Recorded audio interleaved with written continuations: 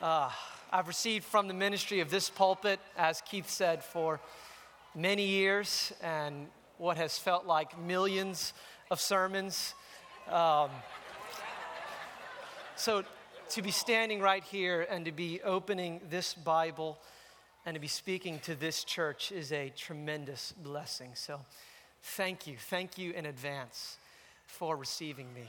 We're continuing in our series in 1 Peter, so if you please open in your Bibles to 1 Peter chapter 5.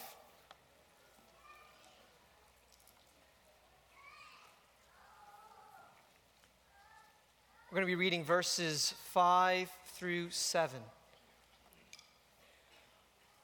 It's 1 Peter 5, verse 5. Likewise, you who are younger, be subject to the elders. Clothe yourselves, all of you, with humility toward one another. For God opposes the proud, but gives grace to the humble. Humble yourselves, therefore, under the mighty hand of God, so that at the proper time He may exalt you, casting all your anxieties on Him, because He cares for you. Let's pray before we begin. Oh God, we want to hear your voice. So Lord, would you anoint this foolish thing called preaching? And Lord, would you use it to bring healing to us? Lord, to bring your ministry to us. Lord, we do not want merely human words entering our ears, but Lord, would your Spirit be speaking to us? And God, may we be listening. We pray in Jesus' name, amen. Well, every now and then we'll have a name tag Sunday. We'll have an open house, and there will be ladies passing out name tags for all of us to wear. And this is not only useful for getting introduced to new people, but it's also helpful for remembering the names that we forget, even though we've talked to the person a dozen times. You know, on your average Sunday, we all have our ways of getting by. Hey, buddy. How's it going, dude?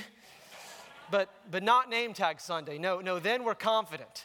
Then we can approach anyone and hold a conversation with them like we went to the same preschool.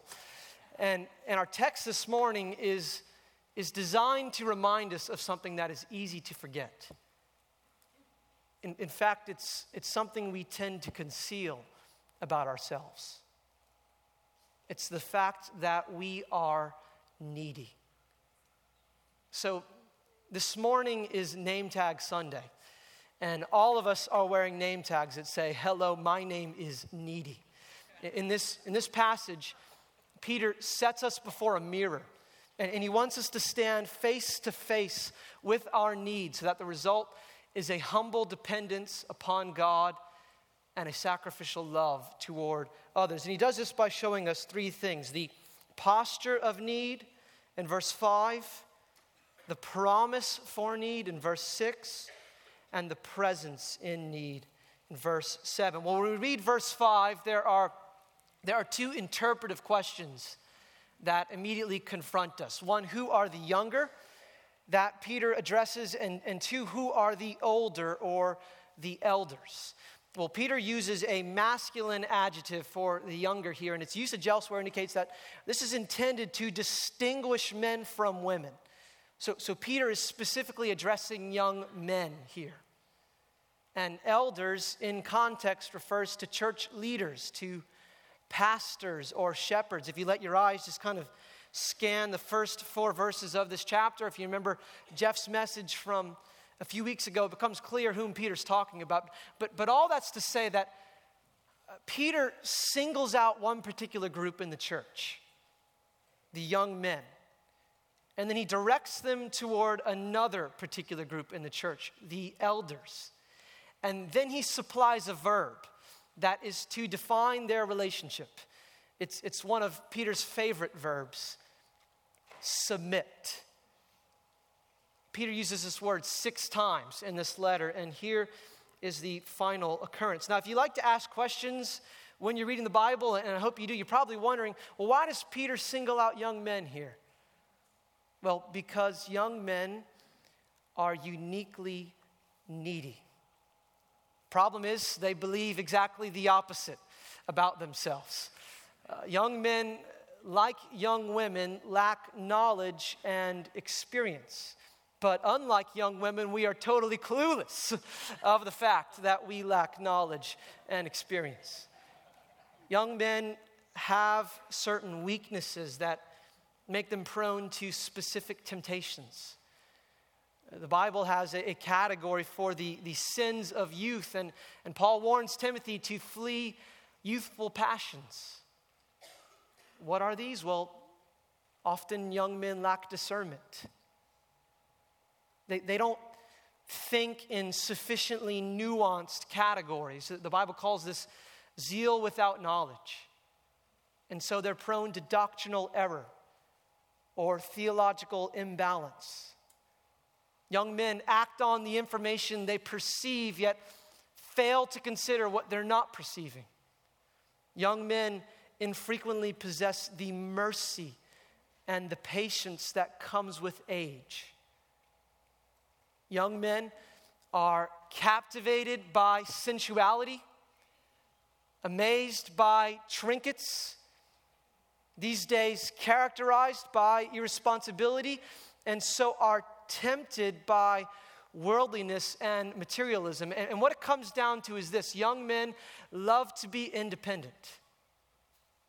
Youth is the incarnation of an attitude of independence, which is why Peter turns young men around and he puts a tool in their hand called submission. Young men, be subject to the elders. Young men, we need church leaders. How are young men to submit to elders? Well, the same way the rest of the church is called to submit to him, by heeding the word that they proclaim with their life and speech. That is the issue of submission. Am I responding with humble obedience to God's word?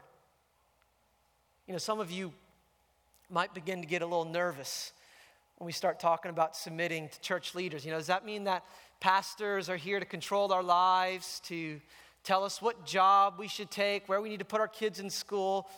Well, they might help us think through those things and come to make wise decisions, but ultimately the authority of elders is not intrinsic but derived. It comes from this book.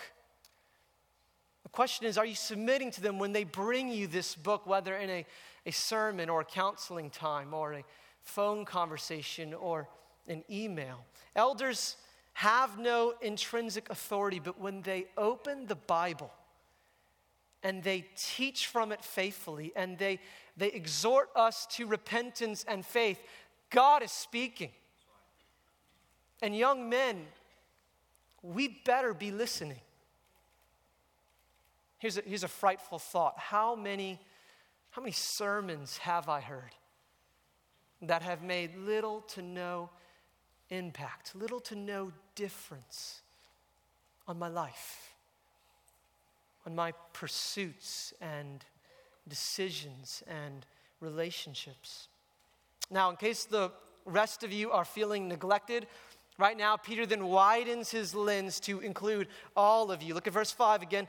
Clothe yourselves, all of you, with humility toward one another. So young and old, elders and congregation, men and women are all to be characterized by humility. That should be the atmosphere of the church, the temperature among us. You know, this week the weather's kind of taken a turn. It's been kind of nice, but for a while it seemed like we kind of skipped spring and went from 1 month of winter toward 8 months of Dante's Inferno.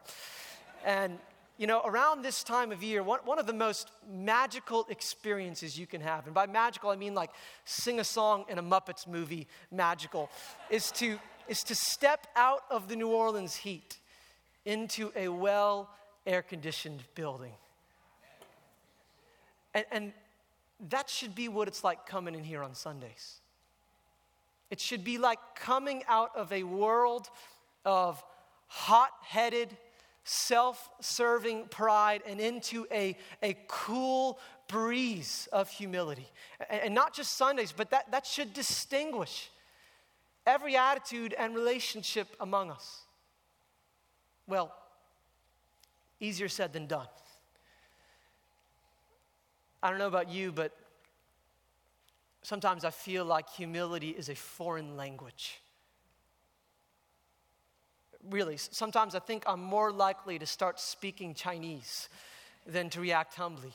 I get up in the morning and I get dressed in pride, and I go to bed at night and I lay my head on my pillow and pride is there to greet me.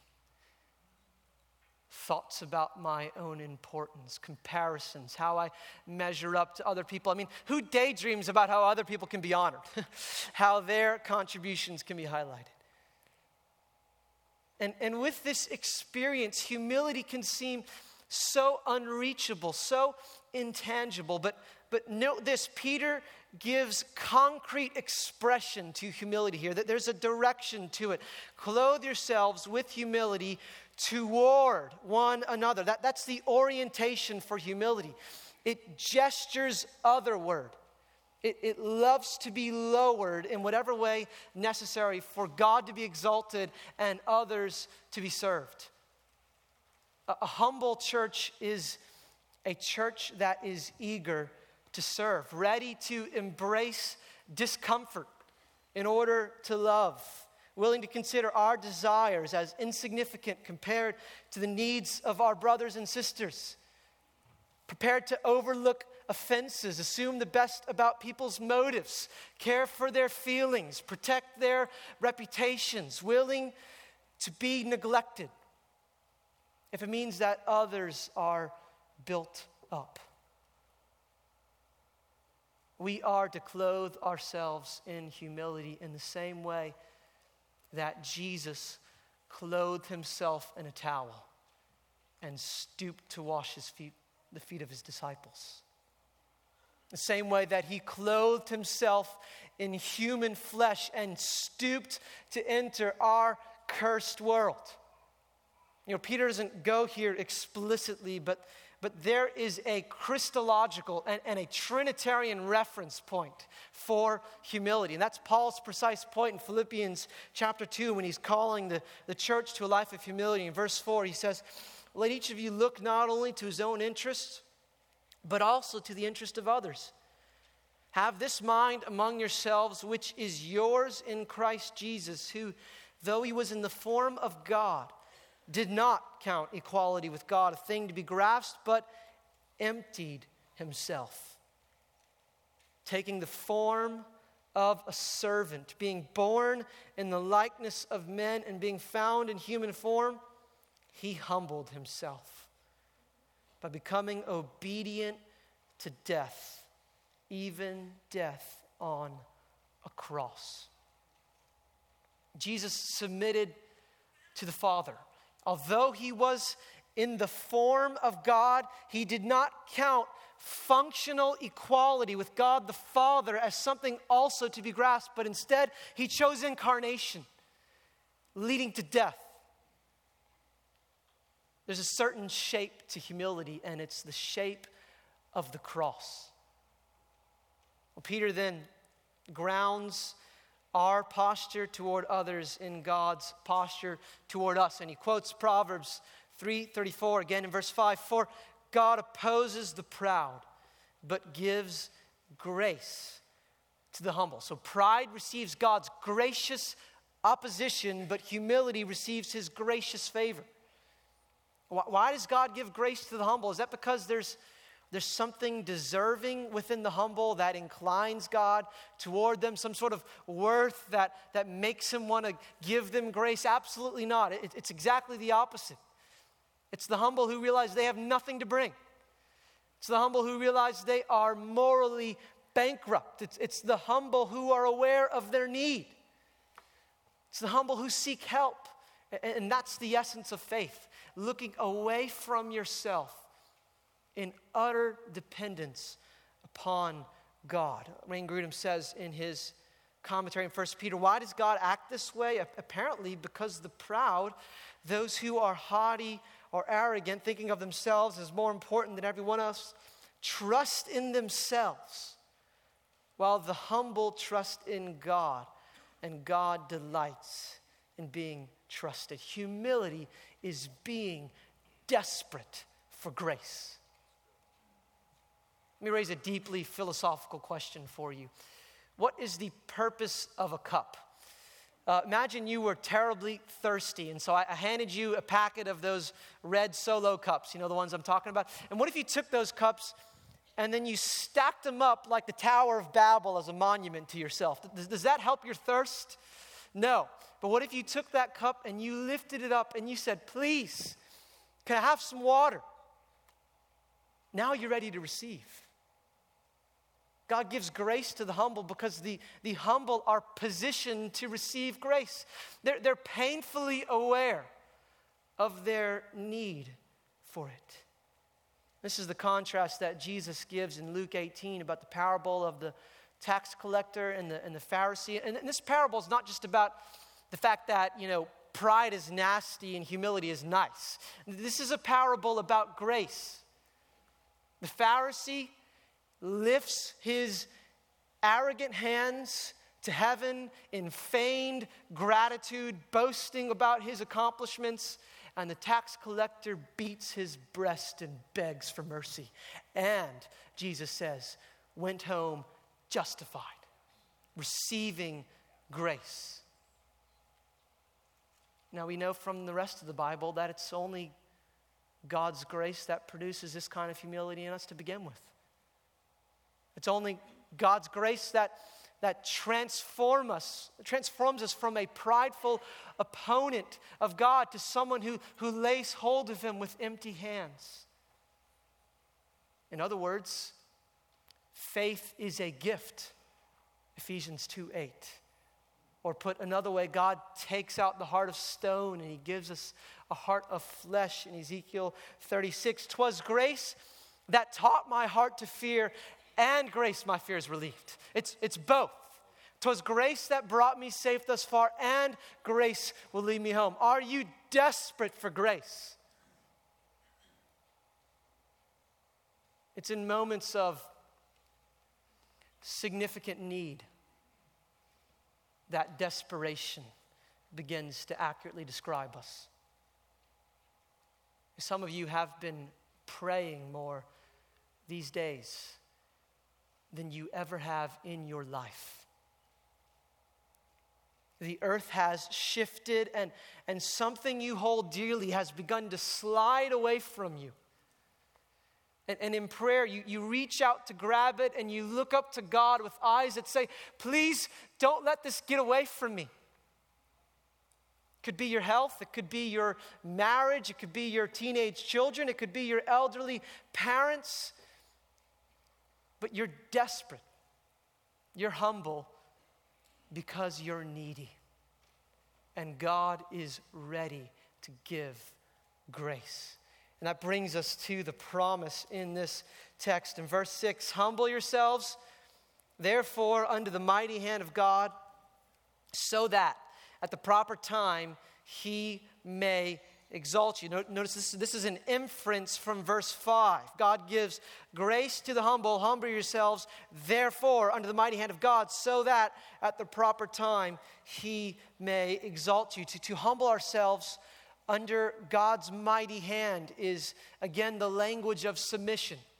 It is submitting to his rule. It's an acknowledgement of his right to be in charge. It's an awareness of his power. It's not prideful accusation about his decisions, but a humble trust in his wisdom. But God's mighty hand is not only there to kind of hold us in place under his rule. That same mighty hand, Peter says, will one day grasp us in his powerful grip and lift us up to a place of exaltation. That's the promise for need. It won't always be this way. There's a dramatic reversal in store. But please note, there is a future tense about this. You know, we've said this before, but the message of the Bible isn't about your best life now, but your best life later. If there's something we are in need of in Christianity today. It is a theology of the proper time. Much of Christian literature is about how God wants us to be happy, how He's there to make us successful, how He's here to kind of help us fulfill our dreams. And we read this, we hear about this, and we look at our life, and it doesn't match up. We need a theological category for eschatology, the doctrine of last things. Peter sets up this contrast in the beginning of his letter in chapter 1, verse 5. He says that we are the ones who, by God's power, are being guarded through faith for salvation, ready to be revealed in the last time. Eschatos. He's talking about eschatology here. In this you rejoice, though now, for a little while, if necessary, you have been grieved by various trials. You see the comparison here. There is a salvation, a rescue, a deliverance that's going to be revealed at the last time, the proper time, but now, for a little while, we are grieved by a whole slew of trials. Peter's ultimate reference point for the proper time here is the return of Christ. That's when God will make everything right. That's when He will correct every injustice. That's when He will restore the created realm. That's when He will make His blessings flow far as the curse is found. That's when we will live in a perfect world with perfect relationships in which we are perfectly understood. God will exalt us then. Until then, we're humbled. We have a broken marriage, and it's humbling. We experience depression, emotional numbness. Other people don't understand why we act this way, and it's humbling. We lack deep and meaningful relationships, and it's humbling. And we look to God, and He doesn't lift us out of the humbling situation we're in. And so we give Him time, maybe a few months, maybe a few years, but then we find that we're still unhappy. We're still lonely. We're still single. We're still overweight. We're still infertile. We still have kids who don't respect us. And that's when we begin to get weird. Actually, it's when we begin to get dangerous. It's like the claustrophobia effect. I don't know about you, but if you put me in a small box or you put me under a blanket and you hold me down, I'm ready to kill you. I am not happy. And if we feel like our situation is smothering us for too long, if we feel trapped, that's when we're ready to act. That's when we're ready to take things in our own hands and come up with our own plan, our own solution, whether or not it's within God's wisdom and boundaries. Don't be disillusioned. It's not the proper time yet. In the meantime, we are, as Peter opened this letter, elect exiles. We are away from the homeland. We are wandering in the wilderness. We are pilgrims along the way. That is the characteristic description of this life. And as Peter said in the last chapter, do not be surprised when you find that to be true. Now, that's not to say that God, in His mercy, doesn't sometimes intrude into our circumstances with blessings that are a foretaste of the age to come. He does. Thank God He does. God gives us previews. He'll sometimes lift our head just enough so that we catch a glimpse of the horizon of the new earth. He brings healing. He brings restoration. He brings remedy. But not always. And never fully yet. What can we do as we wait? Well, Peter tells us, verse 7, casting all your anxieties on him because he cares for you. Peter's probably citing Psalm 55 here, verse 22. Cast your burden on the Lord and he will sustain you. He will never permit the righteous to be moved. Now, some of your Bibles might begin a new sentence here with verse 7, gonna cast your cares on him, but this is actually the same sentence as verse 6. For you grammar nerds out there, and I know there are several of you, this is a participle right here. Okay, humble yourselves, therefore, under the mighty hand of God, so that at the proper time he may exalt you, comma, casting all your anxieties on him. Humble yourselves, casting your cares. You see the point? Casting cares is an expression of humility. Now, we tend to think the opposite. We tend to think that the humble thing to do would just to be kind of not make a big deal about my need. Just kind of act like it's not there. Just take things in stride. Don't make too much noise about my problems. That's what we think humility is, but perhaps Douglas Wilson can help us. He says some forms of pride are obvious, at least when they occur in the lives of others. That's funny. Arrogance, boasting, haughtiness, and snobbery are all fairly easy to see. Consequently, we tend to equate pride with such glaring manifestations. But there is another form of pride which is doubly dangerous. It is a pride which masquerades as humility. And that's what we see in this text.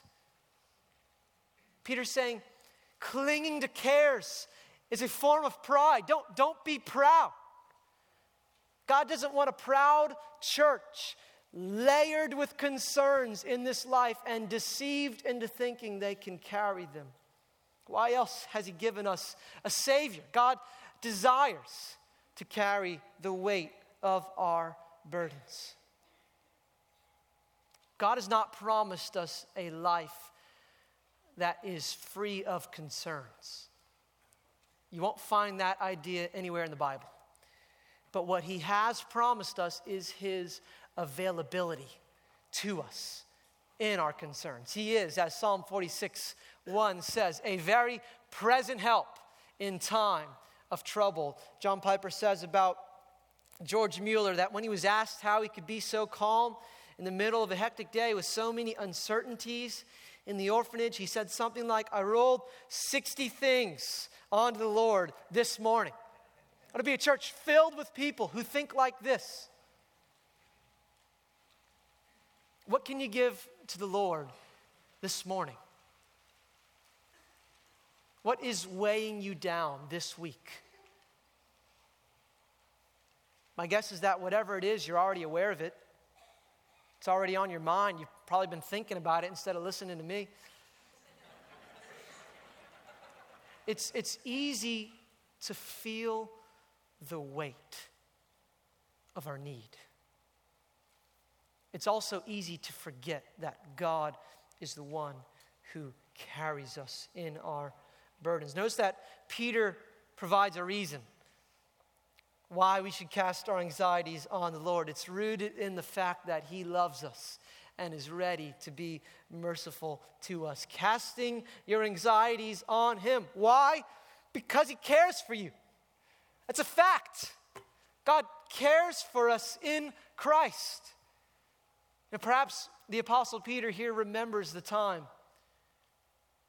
when Jesus was asleep in the boat in the middle of the storm.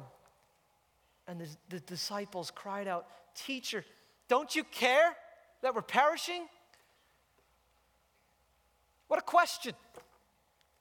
Don't you care? But perhaps it's one that is familiar to us. God, I'm heartbroken. Don't you care? God, I'm overlooked at work.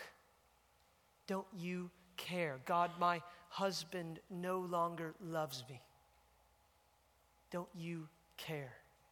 God, I have no idea how I'm going to pay this bill. Don't you care? Casting all your cares upon him because he cares for you. He cares. We are not promised the absence of need. What we are promised is the presence of God in our need. There's a parallel text to 1 Peter 5 in James chapter 4. And it's at this point in the passage that James says in verse 8, draw near to God, and he will draw near to you. He will draw near. And Peter's way of saying this in chapter 4 when he's talking about suffering is this in verse 14. If you're insulted for the name of Christ, you are blessed because the Spirit of glory and of God rests upon you. In the pain, in the hurt, God is there. The Spirit is resting on you. He will not abandon you. He is not repelled by your circumstances. He is inclined toward you. John Flavel wrote a couple centuries ago, because God did not at first choose you because you were high, he will not now forsake you because you are low. Now, there's an interesting thought. Why would we be tempted to think that God would forsake us because we're low? Well, perhaps if we contributed in some way to our lowliness. Perhaps our lowly circumstances, our anxieties, are not merely the result of living in a fallen world. Maybe they've come about because we're fallen people. You know, the cares that we bring to Christ, they include regrets.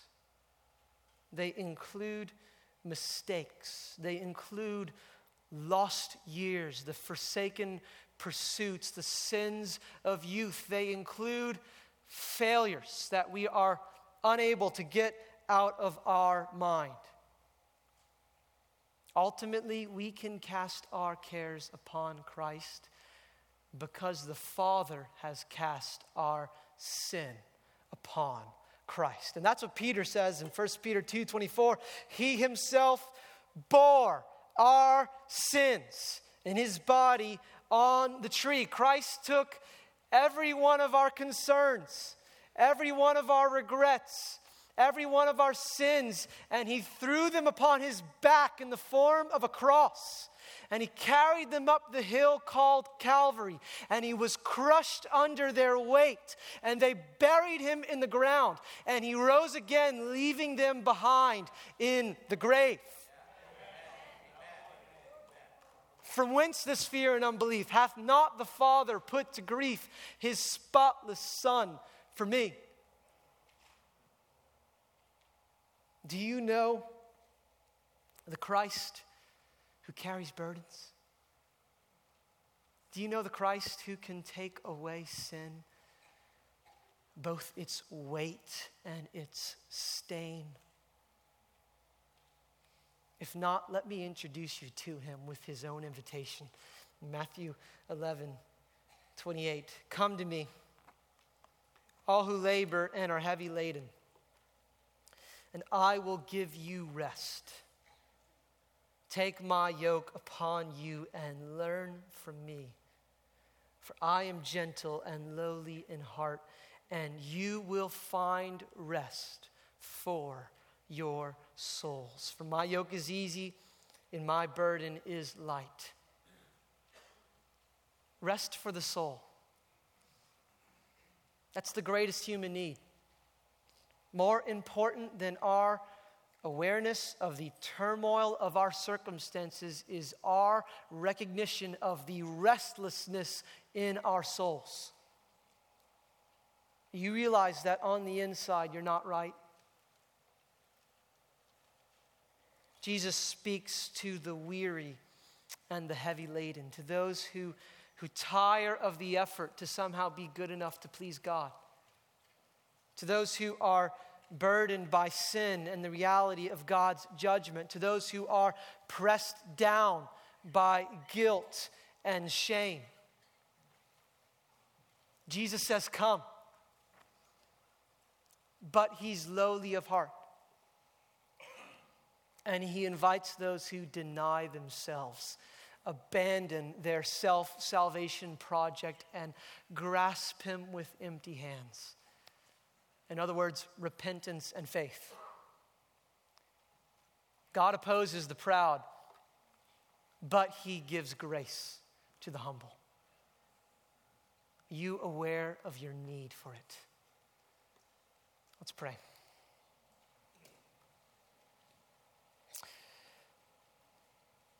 Oh God, we love exhortations like this. We love commandments like this. Find rest. Trust in Christ. Fear not. Do not be anxious. God, help us to obey them. Lord, these are not wishful thinking. They are rooted in deeply theological realities. Lord, they're rooted in deeply experiential realities. He cares for you. That's the gospel. That's good news that we know. Lord, would you impress it upon our hearts? We pray.